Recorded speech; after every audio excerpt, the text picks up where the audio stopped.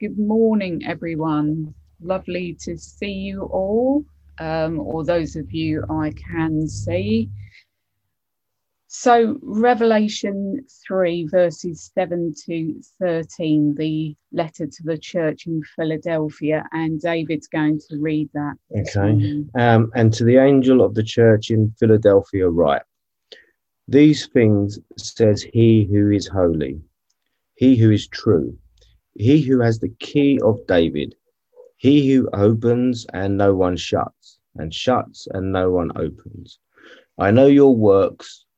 I see I have set before you an open door, and no one can shut it.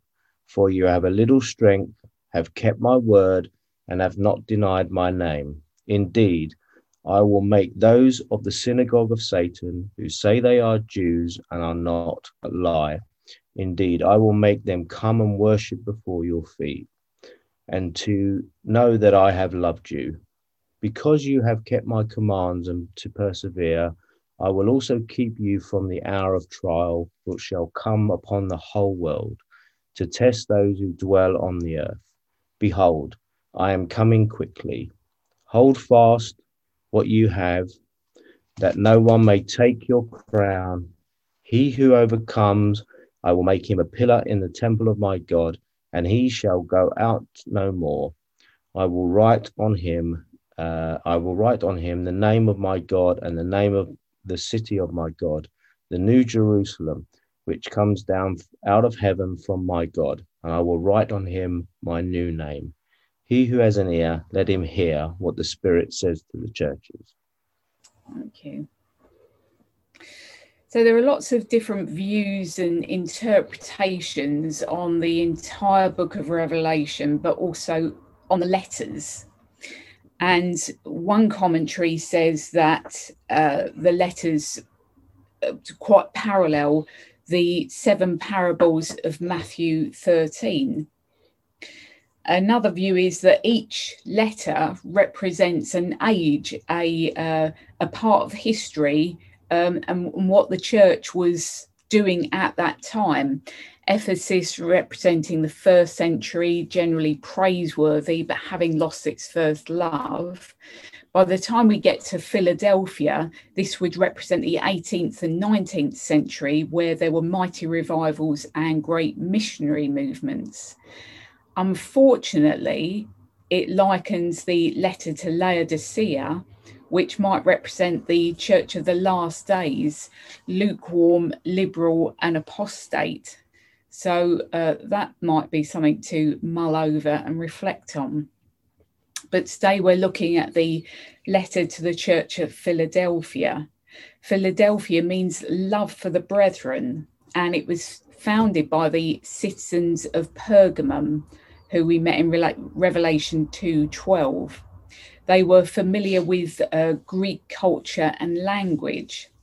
And apart from Smyrna, it's the only letter where the church isn't criticised. There's no fault found, although, of course, they had their own challenges. So verse 7, these are the words of him who is holy and true, who holds the key of David. What he opens, no one can shut, and what he shuts, no one can open. As we know, the word holy means set apart. In 1 Peter 1:14-16, the apostle instructs, as obedient children, do not conform to the evil desires you had when you lived in ignorance. But just as he who calls you is holy, so be holy in all you do. For it is written, be holy because I am holy. Peter's quoting Leviticus here, and that was where the Israelites were instructed in the Old Testament to be set apart, wholly different from the pagan nations and cultures around them.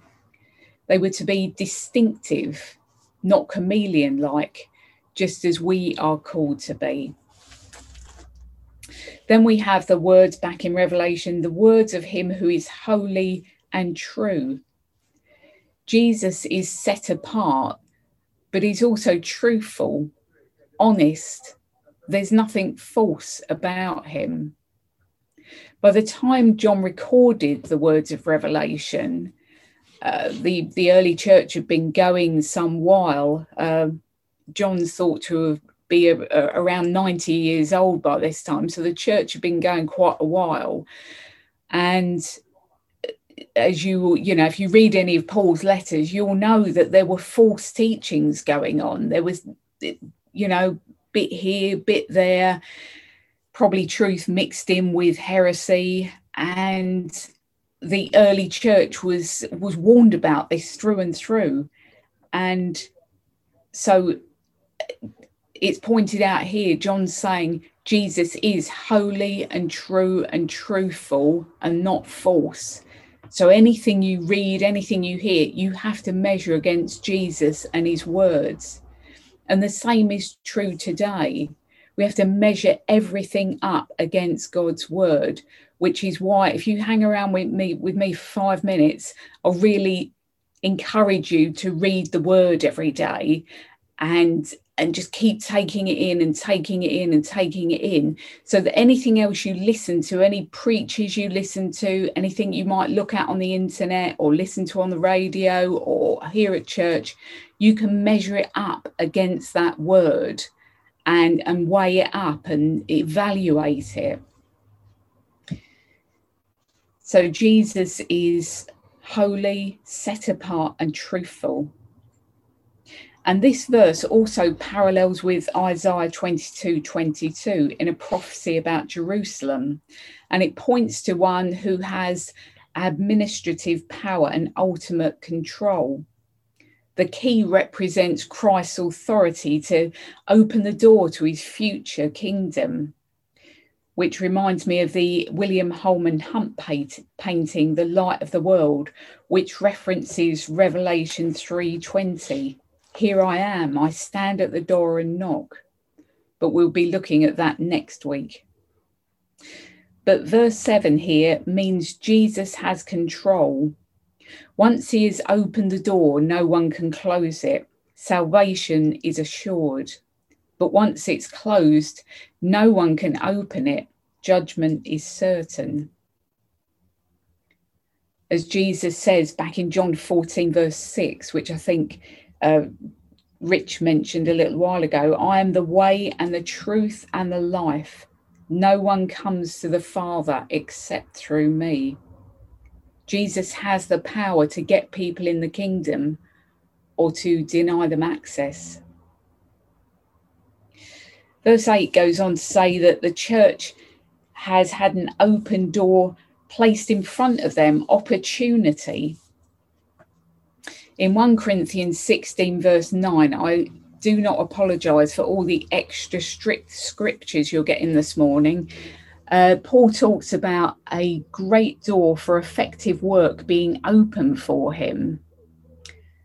Paul was always travelling around and looking for opportunities to share, to preach, to have discussions with people out on the street, in the temple, wherever he was. In Acts 14:27, we read of Paul and Barnabas arriving there. When they arrived in Antioch, they gathered the church together and reported that God had gone through what God had done through them and how he had opened the door of faith to the Gentiles. Paul wrote from Rome to the Colossians, asking them to pray that God would open a door for his and others' message about Jesus. And verse 8 also contains the words we find in each of these letters, which says, I know. It's whatever I know. Here it's, I know your deeds. Or in one case, in one letter, it says, I know where you live, which always sounds a bit like a threat to me. Here is, I know you have little strength, yet you have kept my word and have not denied my name. And the second part of that is yet, or nevertheless, or but.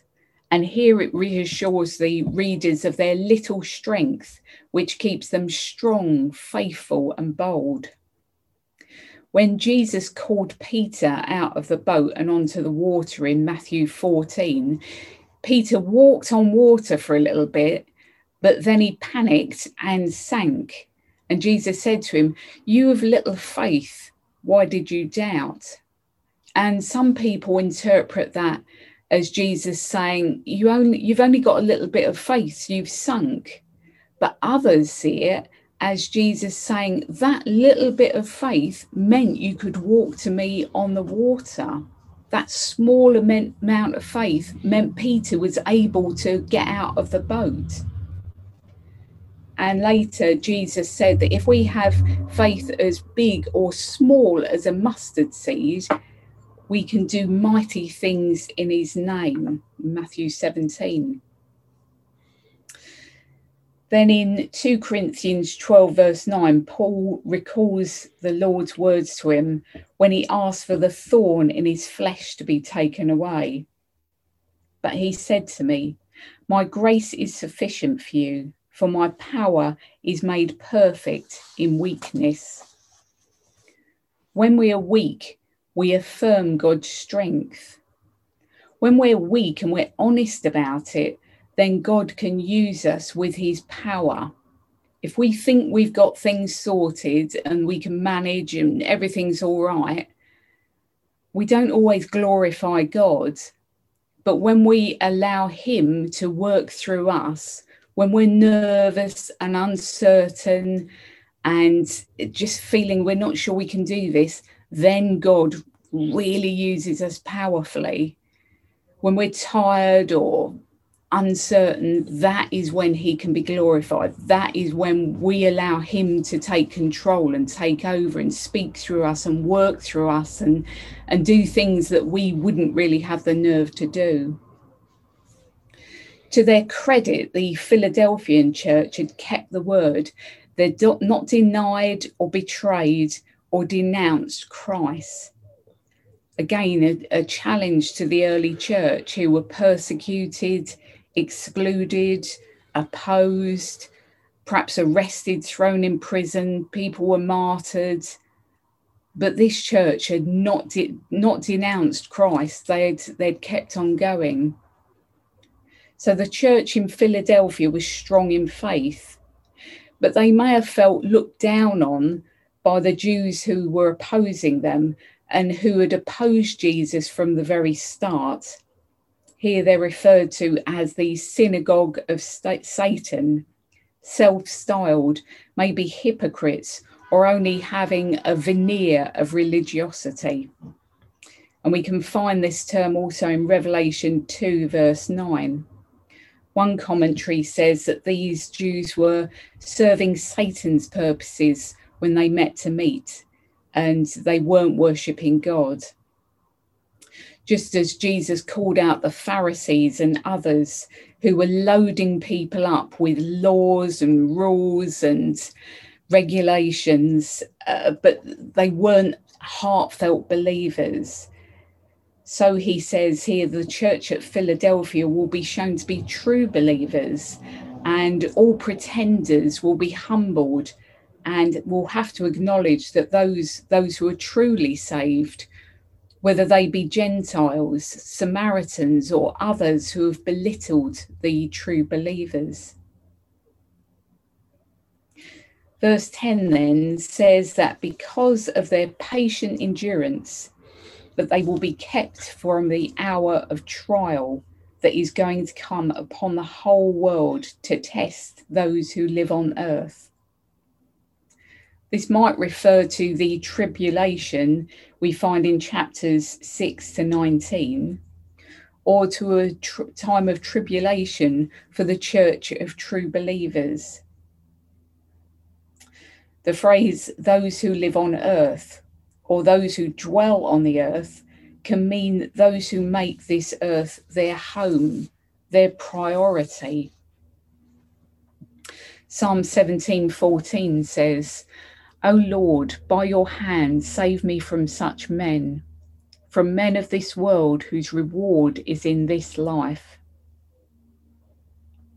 We're called to see ourselves as aliens and strangers on earth, as Peter puts it in 1 Peter chapter 2, passing through on our way to our eternal home, so that stuff here doesn't become an all-consuming priority. This is temporary. This is not going to last. And it's a difficult concept. It's one that I'm trying to adopt more and more. Every now and again, I'm trying to get rid of a bit more stuff, physical stuff that I've accumulated, and keep reminding myself that it doesn't matter. It's not worth anything. In Hebrews 11, which is all about faith, and it's full of examples of men and women of great faith throughout the centuries. Verses 13 to 16 say, all these people were still living by faith when they died. They did not receive the things promised. They only saw them and welcomed them from a distance. And they admitted that they were aliens and strangers on earth. People who say such things show that they're looking for a country of their own. If they had been thinking of a country they had left, they would have had opportunity to return. Instead, they were looking for a better country, a heavenly one. Therefore, God is not ashamed to be called their God, for he has prepared a city for them. I'd encourage you to read those verses just quietly in your own time. Hebrews 11, 13 to 16. If we're in a country that's not our own, perhaps we're on holiday and we're having a marvellous time. Perhaps it's time we feel like going back home. We throw things back in the suitcase and we want to go back home. But this paints a picture of something very different, of looking forward to a home that is more glorious, more wonderful. However wonderful and welcoming our own home is, God has prepared a city for those who truly believe, who don't call this place their home. I work with people from all different places. There's all different accents in the place where I work.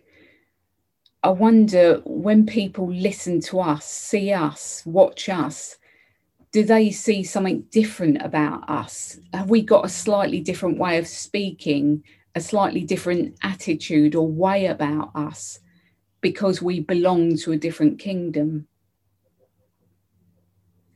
More encouragement in verse 11. I am coming soon. Hold on to what you have so that no one will take your crown. The church at Thyatira, which Jodie spoke about, were also told, hold on to what you have until I come, in Revelation 2, verse 25. And this echoes some of Hebrews 12, verses 1 to 2. Let us run with perseverance the race marked out for us. Let us fix our eyes on Jesus, the author and perfecter of our faith. James 1:12. Blessed is the man who perseveres under trial, because when he has stood the test, he will receive the crown of life that God has promised to those who love him. Persevere, endure, hold on tight. Don't let go of your faith, hope of Jesus. When we say hold on, we're often talking of a short pause. Hold on, hang on a minute. Have you got everything you need? Hold on. Whoa, before we finish this off, hold on. Just stop, think. And it's a temporary thing. And here it indicates something much more long-term. But is it? If we're holding on in this life is minuscule compared to eternity. Holding on now might be for years and years and years, but it's still a tiny amount of time compared with eternity. We can all face times when we want to give up in life. We want to give up our job. We want to give up our faith, maybe even a marriage or a friendship or something else. We think I can't carry on. Sometimes it's good to walk away from something, but a lot of time when we pray about it, think about it, we're told, and we should, hold on, keep going. There are times when, if we're outspoken as a Christian, that makes life difficult for us. Or if we don't go along with things because we know that goes against everything we believe, it can be very difficult for us. But perseverance and endurance are not mentioned for nothing. The early church certainly needed it, and at times we need it too. Then in verse 12, we're given a promise, or a promise is given to the church at Philadelphia. To those who do hold on, the overcomer will be made a pillar in the temple, which paints a picture of strength and permanence. In 1 Peter, verse 2, verse 5, believers are described as being like living stones, being built into a spiritual house to be a holy priesthood. And in 1 Corinthians 3, verses 9 and 16 and 17, we read, "For we are God's fellow workers. You are God's field, God's building. Don't you know that you yourselves are God's temple and that God's Spirit lives in you? If anyone destroys God's temple, God will destroy him. For God's temple is sacred, that's set apart, holy, and you are that temple." Verse 12 goes on, "Never again will he leave it," indicating security, no more uncertainty.